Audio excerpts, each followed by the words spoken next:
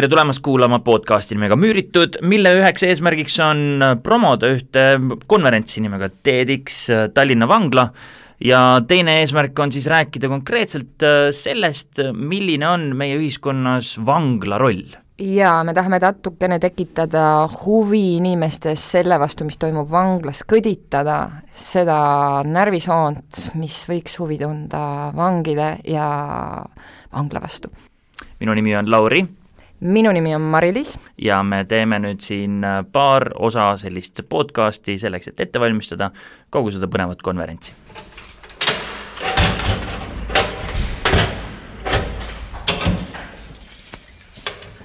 Tere tulemast tagasi, ütleme niimoodi. Et me oleme siin 4. korda seda sama saadet või seda podcasti tegemas ja oleme jõudnud siis sellele maale, et me hakkame nüüd ära kuulama või arutame seda, et kuidas üldse oleks võimalik saada reaalselt neid inimesi ühiskonda tagasi, et kui keda on siis aastate jooksul, kes on vanglas siis käinud. Ja selle jaoks me vaatame täna ja räägime ettevõtjatega, et kui need inimesed tulevad, on kinnipeetavad olnud ja peavad nüüd uuesti ellu tagasi tulema, et siis kuidas nad reaalselt saaksid tööl hakkama ja mida neil on võimalik üldse teha. Ja tänased saatekülalised on siis Neeme Kuuskma ja Moonika Ost, aga ma annan teile endale sõna, et te saate ennast täpsemalt tutvustada, rääkida, millega teie ettevõtted tegelevad ja kuidas ja milline on teie kokkupuude tänaseks kinnipeetavatega või endiste kinnipeetavatega. Tervist, olen Neeme Kuuskma, tulen ettevõttest nimega Lootustimber. Nagu nimigi ütleb, tegeleb ettevõtte puidu töötlemisega. On Eesti kapitalil põhinev 60 töölisega ettevõtte, asume Maardu külje all ja kasutame väga, ütleme, suures mahus ka kinnipidamistööjõudu. Meie ettevõttes töötab hetkel 10 kinnipeetavat ja need numbrid on varieeruvad vastavalt siis nende vabanemisele ja võimalustele vanglast uusi töölisi saada. Aga ma korra segan ikkagi vahele igaks juhuks täpsustan ära, et need ei ole endised kinnipeetavad, need ongi kinnipeetavad. Okei, selge, igaks juhuks. Need on avavanglast. Need on avavanglast, seal Maardus asub avavangla ja avavanglast käivad. Ja mul on ka jäänud tööle endised kinnipeetavaid, nendest 10 või lisaks 5 meest on endised kinnipeetavad, kes on jäänud meie juurde tööle. Ja see nagu meie jaoks on see, kõige tähtsam see, et need inimesed on igapäevaselt tööl, nad on olemas, et nad on tahtmist täis, nad tahavad tööd teha, nad tahavad teenida. Nende jaoks on väga tähtis see, kes tulevad tööle tahtega, et saada lahti oma varasemates elus olevatest võlgadest, sest neil kõigil on enamusel täite asjad, need asjad tuleks ära maksta, sa saad vabadust, sa oled puhas leht. Et nende motivatsioon on võrdlemisi kõrge, aga Moonika? Tere, minu nimi Moonika Ost, tulen BMW lammutusest. Nagu nimi ütleb, tegeleme BMW lammutusega.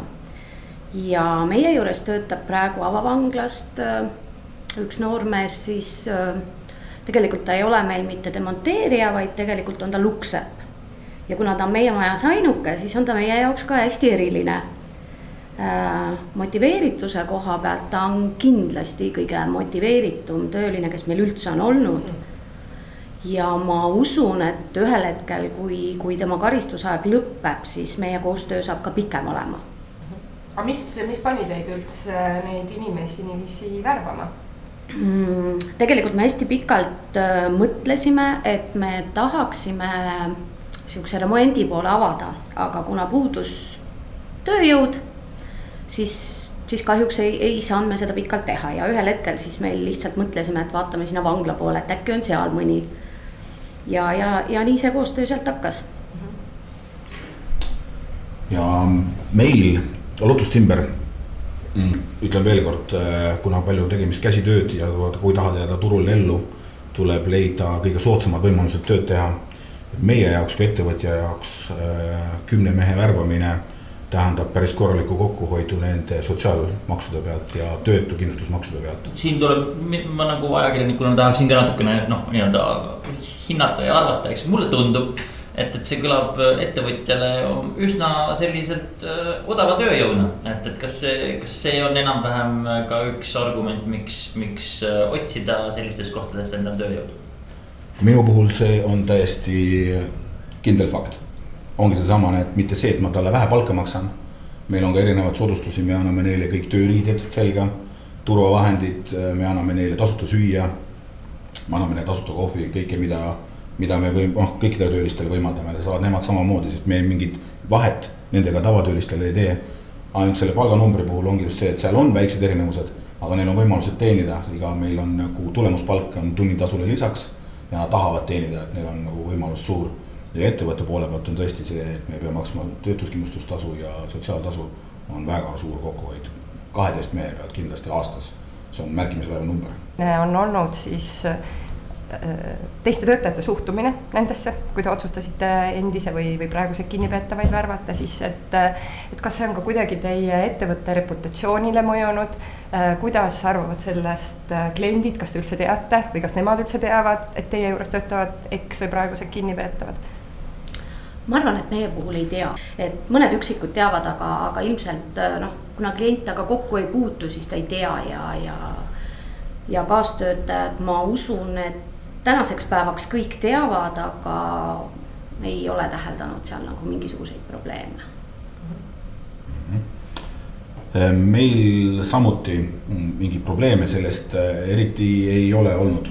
On mõningad tähelepanekud sellest, et me oleme kasutanud ka tööjõu rendifirmat ja kasutasime siis Lätist pakutavat tööjõudu. Ja seal tekkis väike lahkeli sellega, et inimestele, kellele tööd pakuti meie ettevõttes, me pidid teavitama, et seal töötavad ka kinnipeetavad.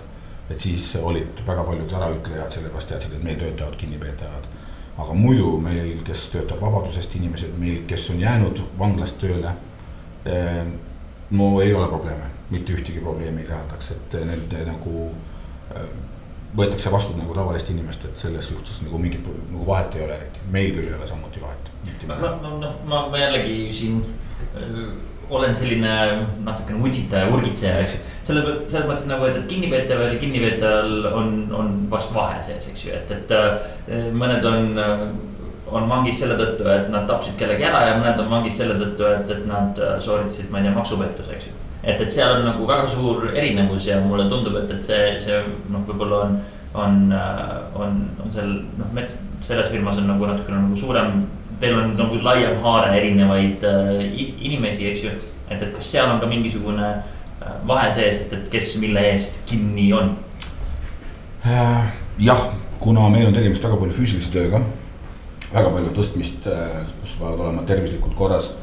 Ja tegelikult see, nagu te väitsite, et samale, kas oled teinud kuriteo näiteks seal väljapetmisega või vargustega, ta on teinud seda juba terve eluaja või mees, kes on tõesti teinud elus ühe vea, tarbis alkoholi ja tappis kellegi kogemata ära, näiteks ma toon näitena.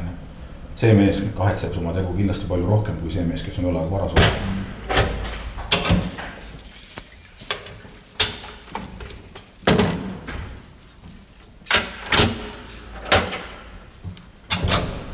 Aga milline siis on vang töötana, et kuidas ta, kas ta üldse eristub tavalisest töötajast, et natuke oli sellest juttu, aga meie puhul kindlasti eristub, et ta on hästi motiveeritud, on ju ilmselt sellepärast siis ka natuke, et koht, kus ta tuleb, eks ju, et ta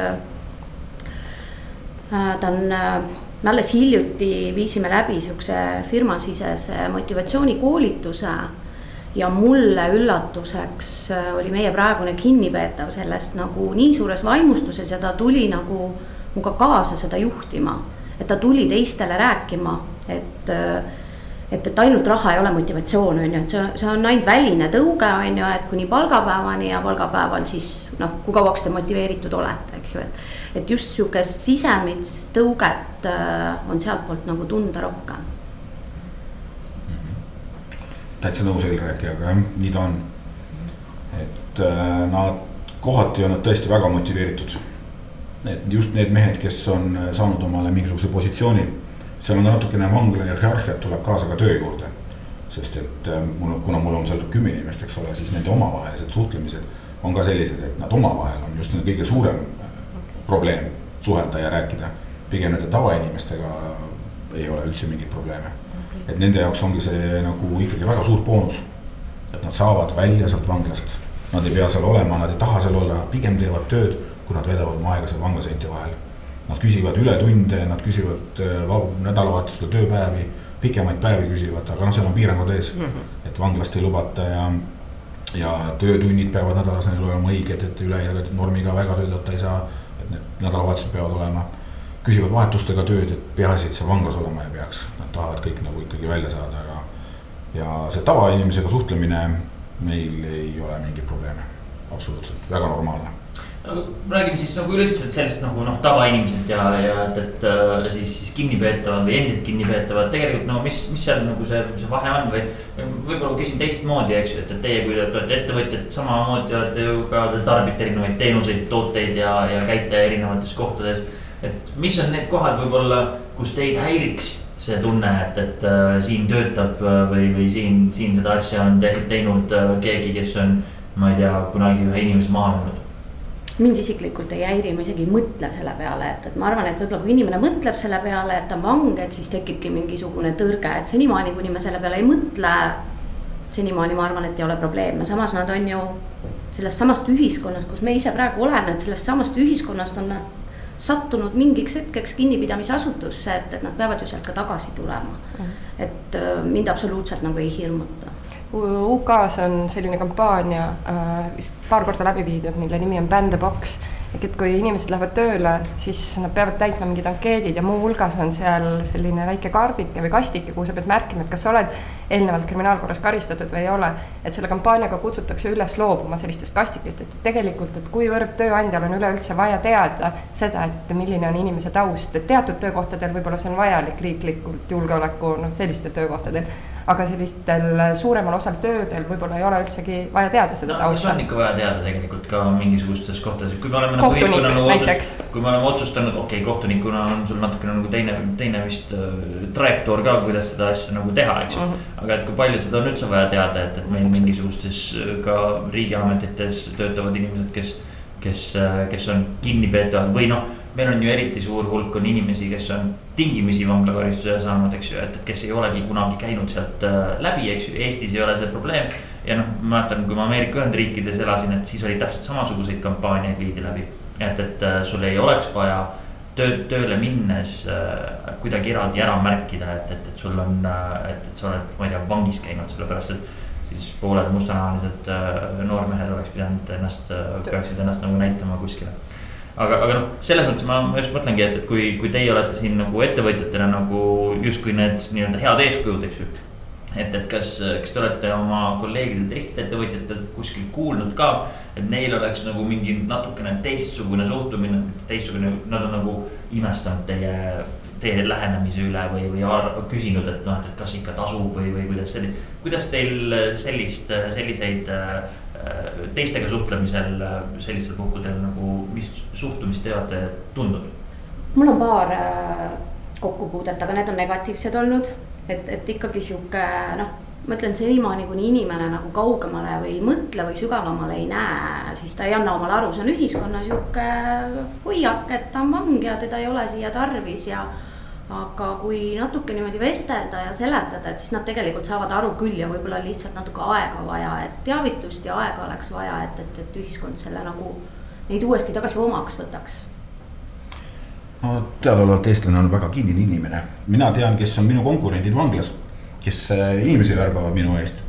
Et seal on üks puiduettevõte veel, seal on üks Eesti jätmekäitluse tegelev ettevõte, igasuguseid ehitusettevõtteid, keevitusettevõtteid, sest seal on väga kõrge professiooniga töölisi võtta muideks vanglast, eriti keevitusalal ja ehitusalal. On olnud mingisugust tagasisidet selle kohta, et kuidas sina seal nende meestega hakkama saad, et minu juures on nendega ainult probleemid, et siis me oleme ainult arutanud seda, et mis nendes, mida peaks neile rohkem pakkuma. Just see samane, mida rohkem see pakub neile mingisugust hüvesid, seda rohkem ta sinu juurde tulla tahab.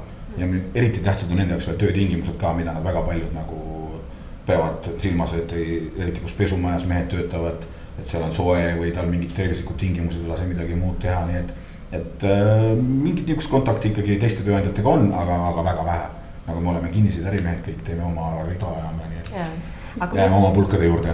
Kuidas peaks olema töötamine korraldatud vanglas ja mida siis teha selleks, et kinnipeetavad edaspidi rohkem ise siis seaduslikult töötaksid? Minu jaoks on tekkinud üks väike filter juba kuskil, ehk siis see on siis töötukassas. kes juba võtab minuga ise ühendust, kuna nendeni on jõudnud info Töötukassas, et Lootust ümber pakub tööd endistele kinnipeetavatele. Monika, mulle tundub, et sinul on nagu ühe inimesega väga hea nagu klapp olnud, eks ju, aga et see on lihtsalt üks hea näide. Kui keegi pakub sulle välja, et kuulge, et meil on siin veel inimesi, kes võiks tulla tööle ja demonteerima ja kõiki neid asju tegema. Mis on need põhjused või tingimused, mis puhul sa ütleksid, et hea küll, muidugi tule, eks ju, et mind ei huvita, et sa oled praegu vangis või et sa just tulid vangist, eks ju. Kas see nagu laieneb, see hea näide on nagu teinud sind ka avatumaks võib-olla tuleviku sarnastele asjadele?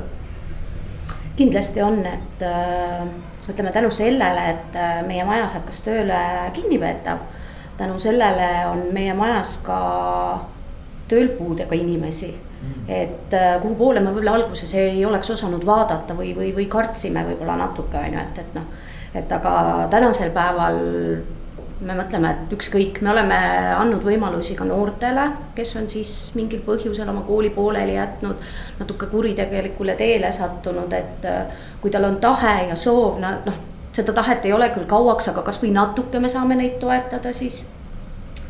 Et meie oleme valmis, et meie ainuke tingimus on, et ta peaks suhtlustasandil eesti keelt oskama ja siis tulgu kõik. Aga mis te ütlete nendele tööandjatele, kes natuke kõhklevad, et ma ei tea, kas ma tahan ikkagi kinnipeetavat või kinnipeetavat tööle võtta, et millega te neid julgustaksite või siis mis te tooksite välja riskitegurid, et mida annab juba oma ettevõttes maandada?